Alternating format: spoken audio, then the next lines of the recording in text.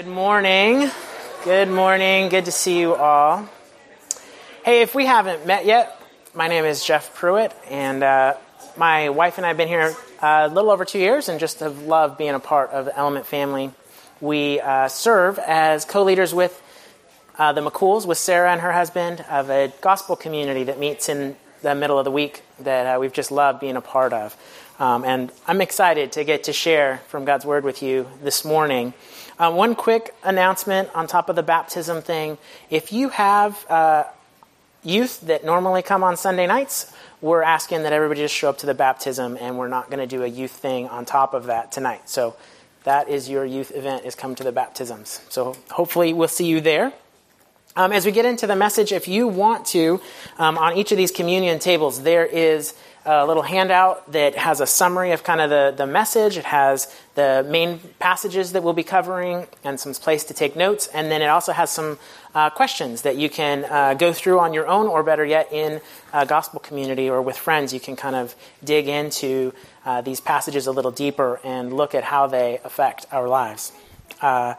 Also, as we're going through this, if you forgot your Bible today or you don't have one, there are Bibles in the seats in front of you underneath, and you are welcome to use them. And if you don't have a Bible, please take one as our gift to you. We'd love for you to have one. And the last little logistics is if you want to track along on your phone through the YouVersion Bible app, there's a way to do that. You just click on the More menu down in the bottom and then choose Events from what pops up. And Element will show up as one of the churches that's near you. And you can click on it and you'll get the verses, the notes, and all the stuff that goes along with our message today. All right. Well, would you guys stand with me and we will read our passage for this morning.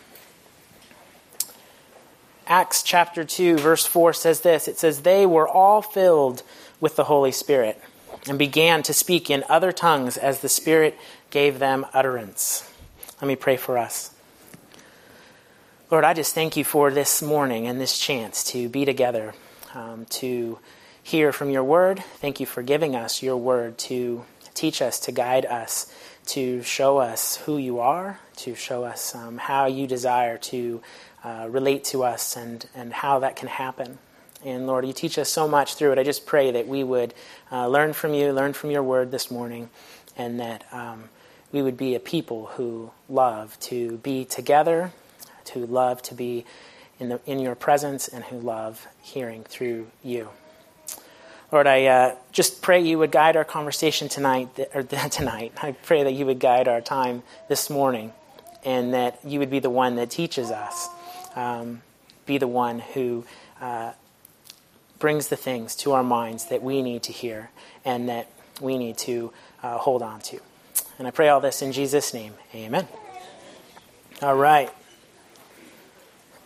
Well, today we're wrapping up our summer series, which has been called I Believe in Miracles. If you're new with us, we've actually spent the last few months going through several of the miracles that are documented in the Bible.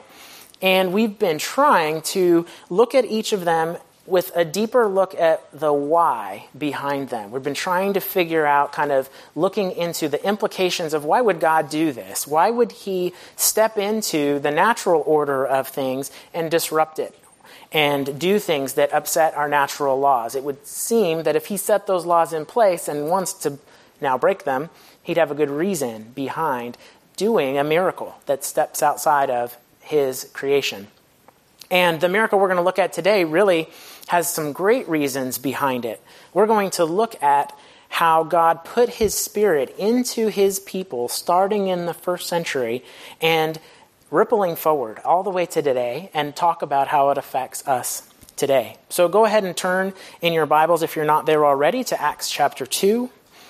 Just to give you some background before we get to this passage, this miracle happens shortly after what's called the Ascension. And the Ascension is where Jesus literally ascends up into the sky, up to the Father, in front of his disciples. And they're all left standing around looking at him going up to heaven and kind of looking like you would if you let your balloon go out in front of Chuck E. Cheese, and you just kind of, what happened?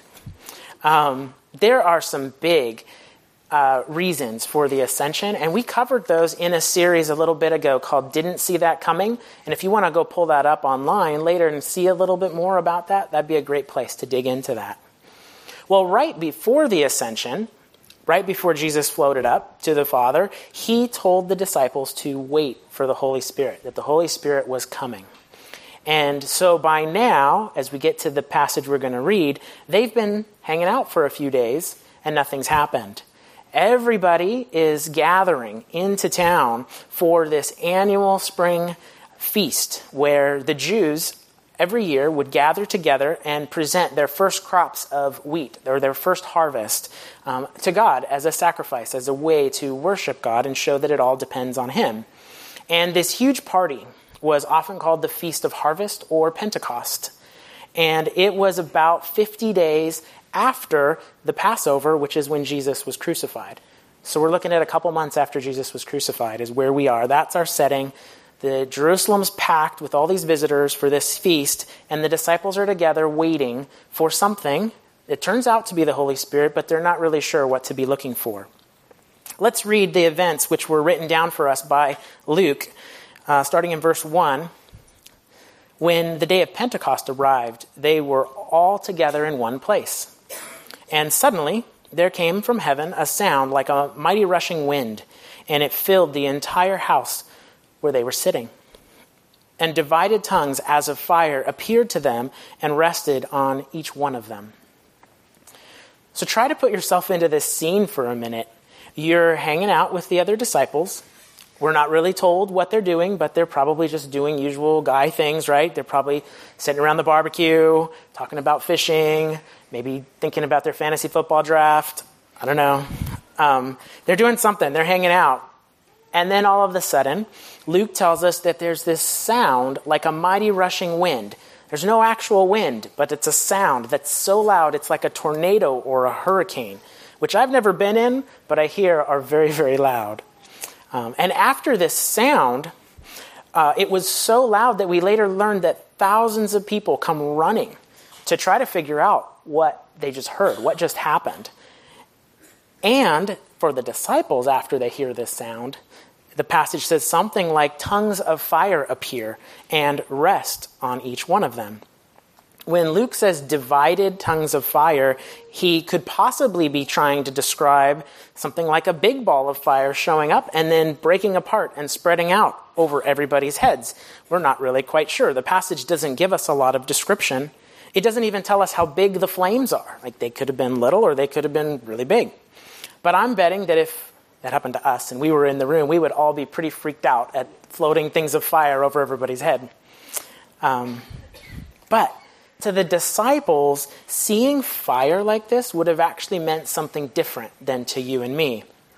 They would have remembered how Moses wrote in the Hebrew Scriptures about a pillar of fire that led the Israelites at night after they had walked across the Red Sea and led them through the wilderness to the Promised Land. The fire was a physical representation of God's presence being with Israel and leading them and protecting them. And they would remember also how Moses told them in Exodus 40 that when they set up the tabernacle, which was their place of worship that was temporary, that pillar of fire came over the tabernacle to show that the priests could meet with God in that place. And they could have remembered also that in 2 Chronicles 7, that pillar of fire comes over the temple that King Solomon built, again, to show that the temple is now where we can meet with God, where the Israelites could meet with God. And so for these disciples, seeing flames show up in a miraculous way above your friends' heads would have made you realize that something special is happening and that you were in the presence of God. So Luke keeps telling us what happened as we go along. Verse 4, they were all filled with the Holy Spirit and began to speak in other tongues as the Spirit gave them utterance. So the scene changes from these flames demonstrating that God is with them to the Holy Spirit descending into their bodies, and they are filled with the Holy Spirit. And with his presence inside them comes power to do things that only the Spirit can produce. they start to talk in other languages or dialects. That's what the tongues means in this passage. They start to declare all the amazing things God has done over time, and the Holy Spirit miraculously enables them to speak in their own language, but have everybody else hearing them in their own native language that was in the area. Let's read how that all plays out, starting in verse 5. Now there were dwelling in Jerusalem Jews, devout men from every nation under heaven, which is all the people that have gathered for this huge feast. It says, at this sound the multitude came together, and they were bewildered, because each one was hearing them speak in his own language. And they were amazed and astonished, saying, are not all these who are speaking Galileans? How is it that we hear each of us in his own native tongue, or his own native language? Parthians and Medes and Elamites, and residents of Mesopotamia, Judea, Cappadocia, Pontus and Asia, Phrygia, Pamphylia, Egypt, and the parts of Libya belonging to Cyrene, and visitors from Rome, both Jews and proselytes, Cretans and Arabians. We hear them telling in our own tongues the mighty works of God.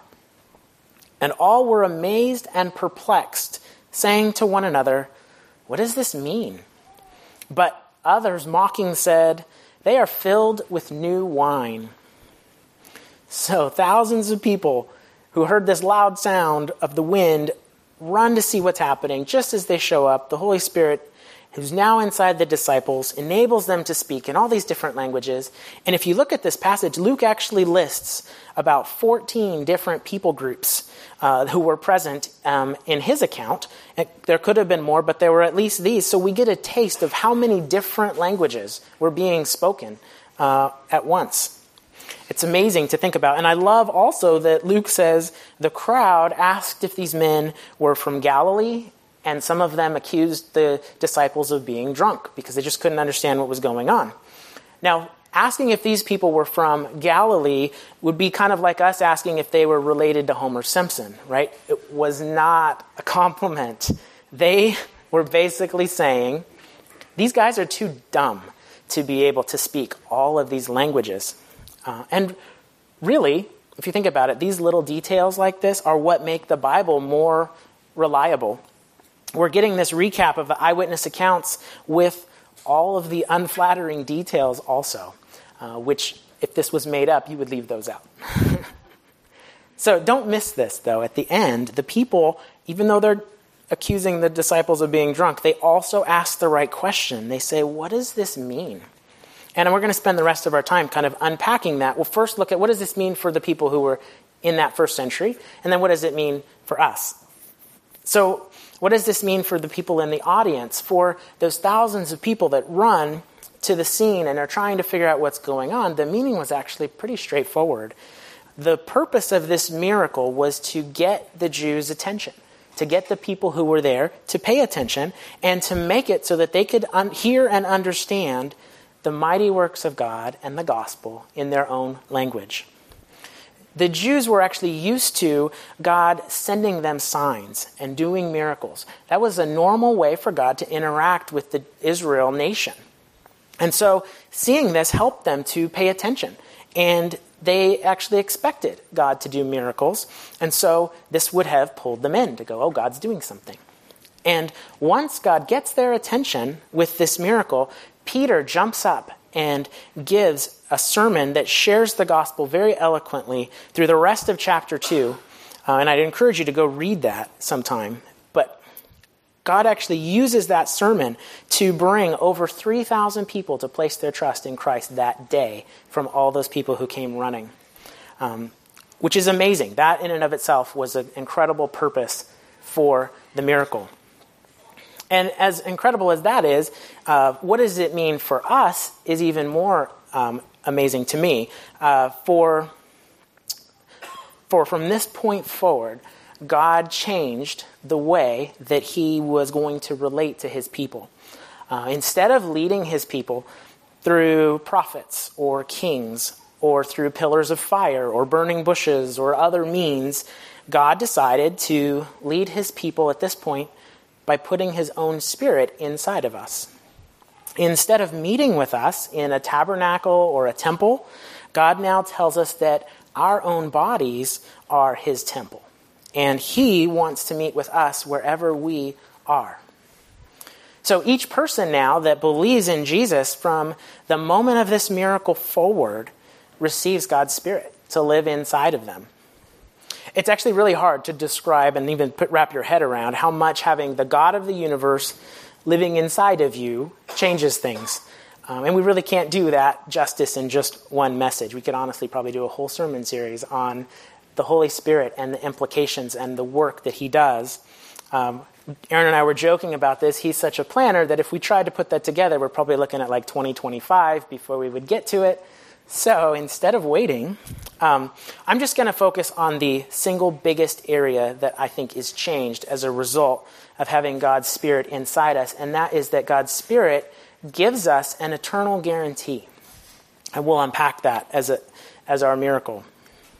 So when this story, as you're reading it, when Luke tells it in Acts, he's really focused on the details, on the play-by-play of what's happening in real time as he's gathered it from the people who were there. And I don't think they really understood all that was happening at the time. I think it's actually very fair to say that the meaning of the event and how God was changing his relation to people unfolded as the disciples understood better the impacts of what God had actually done and begun to do differently from that point on. And a few years later, after this event, the Apostle Paul sends a letter to a group of believers in a town called Ephesus, which included an explanation of what led up to God putting his Spirit inside us and the implications for everyone who believes. And so we're going to look at that. So that is in Ephesians chapter 1, verses 13 to 14. I encourage you to turn there because we'll be there for the rest of our time. I'm going to read this from the NIV. Paul is writing and he says, "And you also were included in Christ when you heard the message of truth, the gospel of your salvation. When you believed, you were marked in him with a seal, the promised Holy Spirit, who is a deposit guaranteeing our inheritance until the redemption of those who are God's possession, to the praise of his glory." So we're going to unpack this into kind of four big thoughts, and it might feel like it's going out of order, but they actually flow. So here's the four big thoughts up front, and we'll walk through them. First thing that the Ephesians are credited with in this passage is that they heard the message of truth. They heard the gospel. And the second thing is that they believed the gospel. They believed it was true and that it applied to them personally. And the third thing is that when they believed, they were given the Holy Spirit as a seal. And then even though it's first in the reading, it actually comes last, that the fourth thing is that they were included in Christ. So we're going to kind of walk through that step by step. And I actually think it's really important for us to understand this and have a firm grasp on it. Because there was a time when I definitely did not. I remember when I was younger, I didn't get how all of this stuff worked. And I used to go to bed at night and pray to God that he would forgive me for my sins. Right? I would kind of confess all the things I had done wrong that day. And then I would also do this blanket prayer of just kind of like, God, go ahead and forgive me for anything that I forgot to confess, that I maybe didn't remember doing, or maybe I didn't know it was wrong. Just kind of this blanket, go ahead and forgive me for anything else. Because I was actually kind of afraid, like what would happen if I hadn't confessed and asked for forgiveness for sins and died without having done that. I thought that was a big part of it. And then I'd actually also pray, God, go ahead and please forgive me for what I'm planning to do tomorrow, because I usually had a good plan for something tomorrow that was not good. So I was clearly confused about how forgiveness worked, and I'm hoping that as we walk through some of this, it will clear up. But you'll also see, for me, as I understood this better, it really led me to much more freedom and joy in my relationship with God. And for those of you who already get this, I would encourage you to still hang and walk through this again, because reminding ourselves of this helps us to help others who are, like I was, who are stuck in this kind of cycle of fear and guilt. And those things were not intended for the people who follow Jesus to be a regular part of their lives. And so this can help us to help them. So let's look at these 4 kind of points together. The first one is that the Ephesians heard the message of truth, the gospel. So we're going to unpack the gospel. In order to say that they heard the message of truth, that means that they first heard that they could not approach God on their own terms. They couldn't be good enough or worthy of God's acceptance based on their own track record or their performance.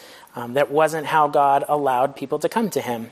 And this is part of what Aaron talked about last week. If you were here for the sermon last week, it went along really well. Jesus actually had to slow down with the crowd after he had fed the 5,000, and he had to talk to the crowd and the Pharisees and the disciples to level set that they had to understand the bad news, that they had a need that they couldn't satisfy on their own.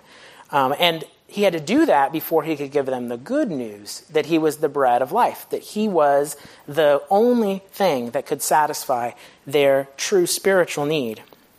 And for us to understand the gospel, we all have to understand that we fall short of the perfect moral standard that is required by God to be in his presence. And that's hard news to swallow, but I think when we're honest, we all know that we haven't done everything right in our lives, and that is enough to separate us from God's presence. God has every right as the creator to define his terms and to say how people can and can't come into his presence. And the bad news is our sin prevents us from coming into his presence. So that's the bad news that has to precede the gospel, that without help outside of ourselves, we are all headed to, or maybe even currently, are in a bad place where we are separated from God. And it's because of the things we've done that violate God's standards. That is what's meant when the Christians say the word sin. But the good news of the gospel is that God, because he loves every single one that he created, every single person, he decided to make a way to care for our sins that have separated us from him. He chose to sacrifice his only son, Jesus, who was perfect, who was without sin, instead of us. He decided to put all of our sins onto Jesus and pour out all of his wrath and all of the punishment that our sins deserved. He poured them out onto Jesus on the cross. And Jesus took all of that wrath and punishment so that God wouldn't have to pour out his wrath and punishment on us.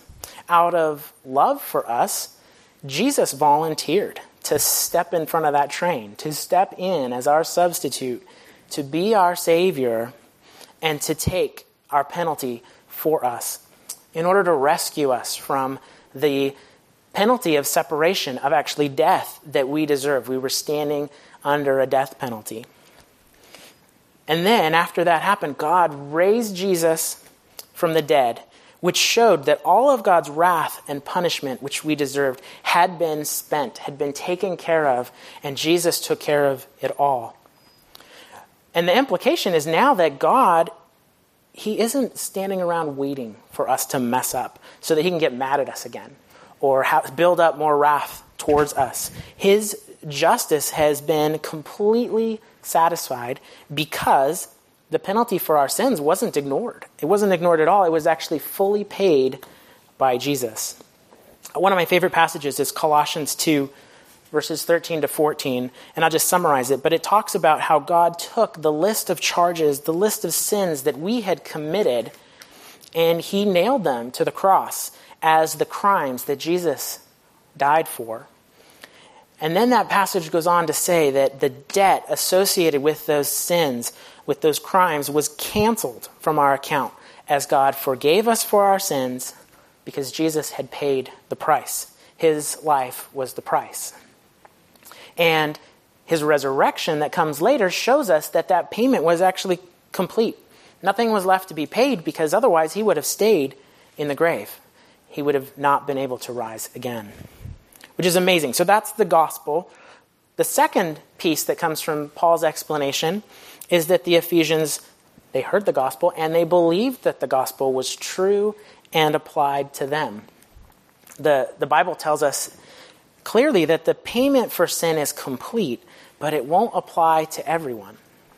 Only the people who believe that Jesus' payment is the only possible way to take care of our sins will have that payment applied to our account. Only the people who trust that God's way is the way and who abandon any other efforts that we might make on our own or someone else might say is the way to go. Only the ones who trust that God's way is the only way, those are the ones who Jesus' payment applies to.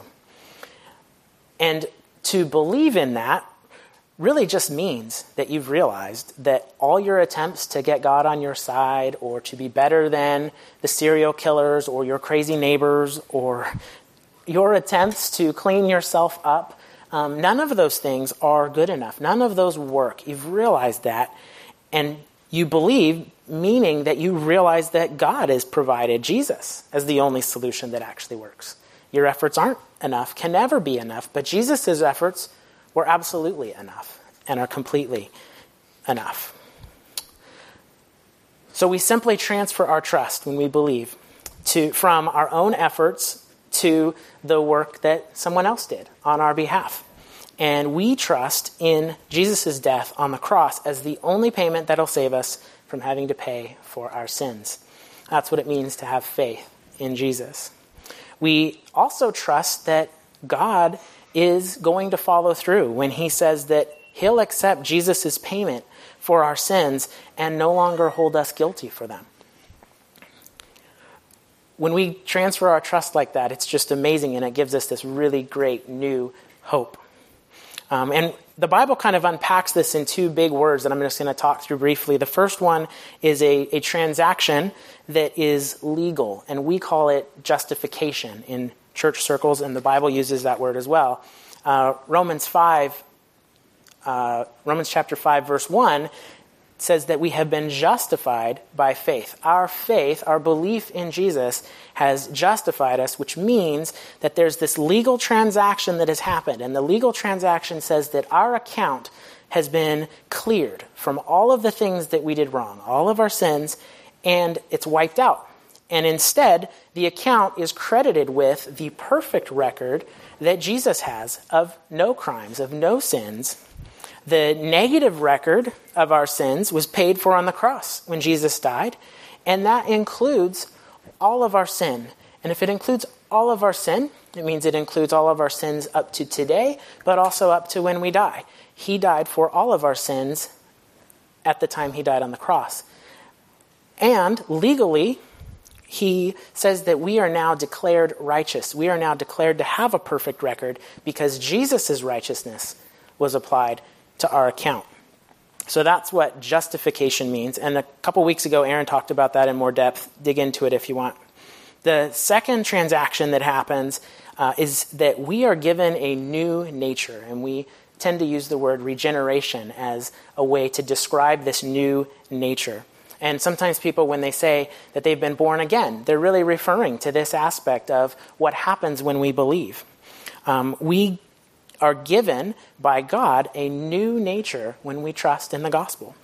And Romans 6 uses this great illustration. Romans 6 verses 6 through 8 tells us that when we believe, our old way of living was actually crucified with Christ. It was actually put to death and replaced with this new nature. They don't coexist. It's dead. And we've been given this new nature that, unlike our old nature, actually desires to please God. We can still choose to sin in our new nature, but we can also now choose to honor God. And choosing to sin is just completely inconsistent with who we now are, but it's still a possibility. With this new nature comes this desire to do what is right, and we now actually have this genuine option to live our lives in a new and better and more free way that actually honors God. Unlike our old nature is actually described as being enslaved to sin, as being under the dominion of sin, completely under its control. But our new nature we have this choice. We get to choose to follow God and choose to honor Jesus instead of being controlled by our sin. One illustration that I heard that was so helpful for me is that right now I'm under the rule of the U.S. government, but if I go to Canada, no one in the CHP is going to pull me over for a ticket in Canada because I'm not under their jurisdiction anymore.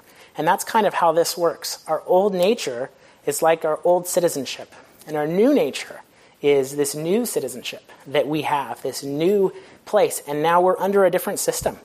And it's tempting to get them confused, but we have this new way that we get to live, which is just amazing. So in addition to those transactions that happen when we trust the gospel, there's the third one that I want to talk about. And that's continuing in the Ephesians 1 passage in verse 14. There we're told that when we believed, they were given the Holy Spirit as this seal, guaranteeing their redemption. And if you think about the seal, right, a seal can also be translated as a deposit or a guarantee. And we're given that by God. God is making the guarantee. And it demonstrates that God's work on the cross really is finished. That's why he can make this guarantee. And it also shows that God's committed to carry us through this life into eternity to be with him forever. He's so committed that he's putting himself in the line. So just as the resurrection showed that the payment for sin was complete, the presence of the Holy Spirit within us is really meant to show us that God's plan to redeem us and bring us into eternity with him is going to happen, and to have such certainty that we know that he's going to make it happen. The Holy Spirit is the agent, is the thing that is going to carry us through to eternity. And the God of the universe is the one holding the guarantee, saying it's going to happen, which is amazing when you think about it. So then, there's still one more piece to this progression that I want to unpack, and that's number 4. The believers were included in Christ. And that can be kind of a complicated term, but it really means that all of us who trust Christ as our Savior are connected with all the other believers through God's Spirit. And we're connected into Christ's family that we call the church. And so we'll use the words included with Christ or united with Christ to really mean the same thing, which is that because this has happened, we are all now family. And Romans 8 actually puts it in some really beautiful terms. Let's look at Romans 8:14. It says, "For all who are led by the Spirit of God are sons or daughters of God. For you did not receive the spirit of slavery to fall back into fear, but you've received the spirit of adoption as sons, by whom we cry, Abba, Father," which is saying our adoption allows us to call God our daddy, our father. And the Spirit himself bears witness, or tells us, bears witness with our spirit that we are the children of God. So Paul is saying in Romans that we've been adopted as children of God. And verse 17 goes on to tell us, if we kept reading, that we're so embedded into God's family that we share Christ's inheritance. Right? We're written into the will. We're written into the family trust. We share in part of Christ's inheritance. We've been elevated from this human status to being adopted by the creator of the universe and welcomed into his family. So let that sink in a little bit. It's incredible to think that God would do that. My wife and I adopted our youngest, Ellie, when she was a newborn. But it actually took 6 months after the adoption to finalize it legally. And so we had to wait quite a while. And when it was finally finished, I remember just feeling completely relieved. I now had this paper, right, this signed declaration from a judge that guaranteed there was no way that anyone from the birth family or anyone else could make a claim that could take her away from us. And I think it's a beautiful illustration of our adoption into God's family. Because for me, I think I felt a very similar relief when I realized that God gave us his Spirit to guarantee that I was part of his family and going to be with him forever. it really allowed me to shift from worrying if I had prayed the right prayer or confessed my sins the right way or had asked for forgiveness or forgotten something, to more like, what does it mean to be part of God's family? What does he want to do with me and through me now that we're connected like this? It changed that relationship completely to have that knowledge that it's settled. And so there's this freedom, for me anyway, that came from knowing that my forgiveness for every single sin I have committed or will commit was settled on the cross. When he died, when Christ died, and when he was raised from the dead, it showed me that it was taken care of. And that allowed for me to really grow in joy and enjoy life much more, instead of just always trying to be better or be good enough for God somehow. I realized that wasn't what it depended on. So really, the miracle, as we wrap up, the miracle is that the Spirit of God is given to us by God at the moment we believe, really to try to show us that our adoption is finalized. And the Spirit stays with us to remind us every day when we doubt that we are the children of God. We never have to wonder if we're good enough, or if we'll be abandoned, or if he'll give up on us, or if he still loves us, because he's put the Spirit in us to keep telling us the truth, keep reminding us of what he's already told us through his word and through what Jesus has done. So God's decided, really, that we are in the family based on Jesus' work on the cross, and he's finalized our adoption by putting his Spirit in us as that eternal guarantee. And I like this imagery of thinking that the Holy Spirit is our signed adoption papers, and that God is the judge who has signed that declaration. No one's going to overrule him. He says it's done. It's done. We don't have to worry. It's just so easy for us to forget, or let these kinds of things let the noise of our lives crowd this out and forget who we belong to. And so I think we need this reminder regularly, and that's why we do a lot of the things we do at Element. We come back to the gospel very often, and it may seem repetitive, but it's so important for us to come back and be reminded of these truths. It's really just our human nature to drift and to forget, and we need to come back. That's why we repeat a lot of the things that we do each week, like we're going to do communion today. I'd like to invite the band to go ahead and come up.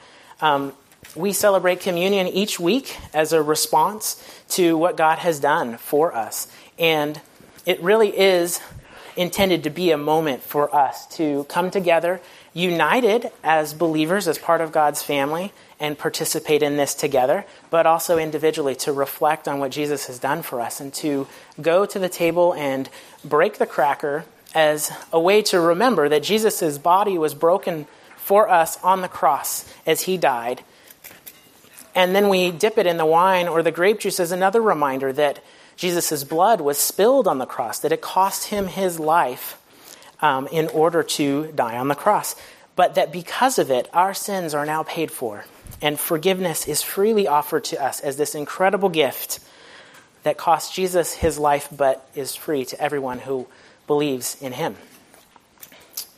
So I'd invite you to do that during the songs. And then also, if you need prayer today, there will be some folks in the back who would love to pray with you. Or if any of this is confusing or didn't make sense, they would be happy to chat with you and try to help kind of clear things up. Because I think if this is not settled for you, it is one of the most important things to explore. Eternity is a really long time, and it would not be good to go into eternity without at least examining it honestly and deciding for yourself that you're certain of how things are going to play out. So feel free to chat with them in the back, or come catch me or one of the other leaders at Element during the baptism this afternoon. We'd love to talk to you more about this. I want to leave you with just one last thought. Kind of imagine with me for a second, what would it look like, or what would it feel like if each of us in this room really knew for certain that we belong to God's family forever? I shared a little bit of how it impacted me, but what does that look like for you if we know deep down that our adoption for eternity is guaranteed by God himself? What might change? What are you facing this week or worrying about that you would look at a little differently, knowing that eternity is taken care of? Or what kind of decisions do you have in front of you that you'd approach differently, knowing that the end game's solved, that there's that certainty ahead of you? And I think, what about the anxieties or the shame or the things that just weigh us down that we fall into over and over again? How would they take on a new perspective, knowing that the Holy Spirit is in us to carry us through to the end, that it will end up well. It will end up great. We will be in God's family forever. I think those things will change as we think about that perspective. And I want to encourage you this week to get together with some friends or with your gospel community and really go through some of the questions or these passages and explore this together. Think about it, dream about it a little bit of how this could change, and then encourage each other and remind each other of the truths that God has said for us in His Word. And I think we will see just an incredible freedom come in our day-to-day as we rest in God's finished work. Well, I know this has been encouraging for me to study, but I hope it has been for you. And I hope that this gives you a little, maybe a new perspective of the miracle of God putting His Spirit inside us as a guarantee for our eternity. Let me pray for us. Father God, you are so good, and you are such a good Father. I love the picture of your just relentless pursuit of us and how you have made a way to save us through Christ that was the only way that could happen without destroying us. And you have continued to reveal yourself to us, to draw us to you, and to shower us with grace upon grace, gift after gift, as you display that you are a good God, that you are full of love, that you are endlessly patient, and that you love us. You love us as a father, as our Father, as you have adopted us into your family. I still can't get over and still continue to love thinking about belonging to you. And I just pray that you will continue to use that in each of us to soften our hearts towards you, to draw us closer to you, and to really allow us to rest in your love and allow it to overflow out of us into the people around us. Let them see how you have changed us, and let them see your love through our lives as we just enjoy being united with you. God, I thank you for all these things and for this morning. In Jesus' name, amen.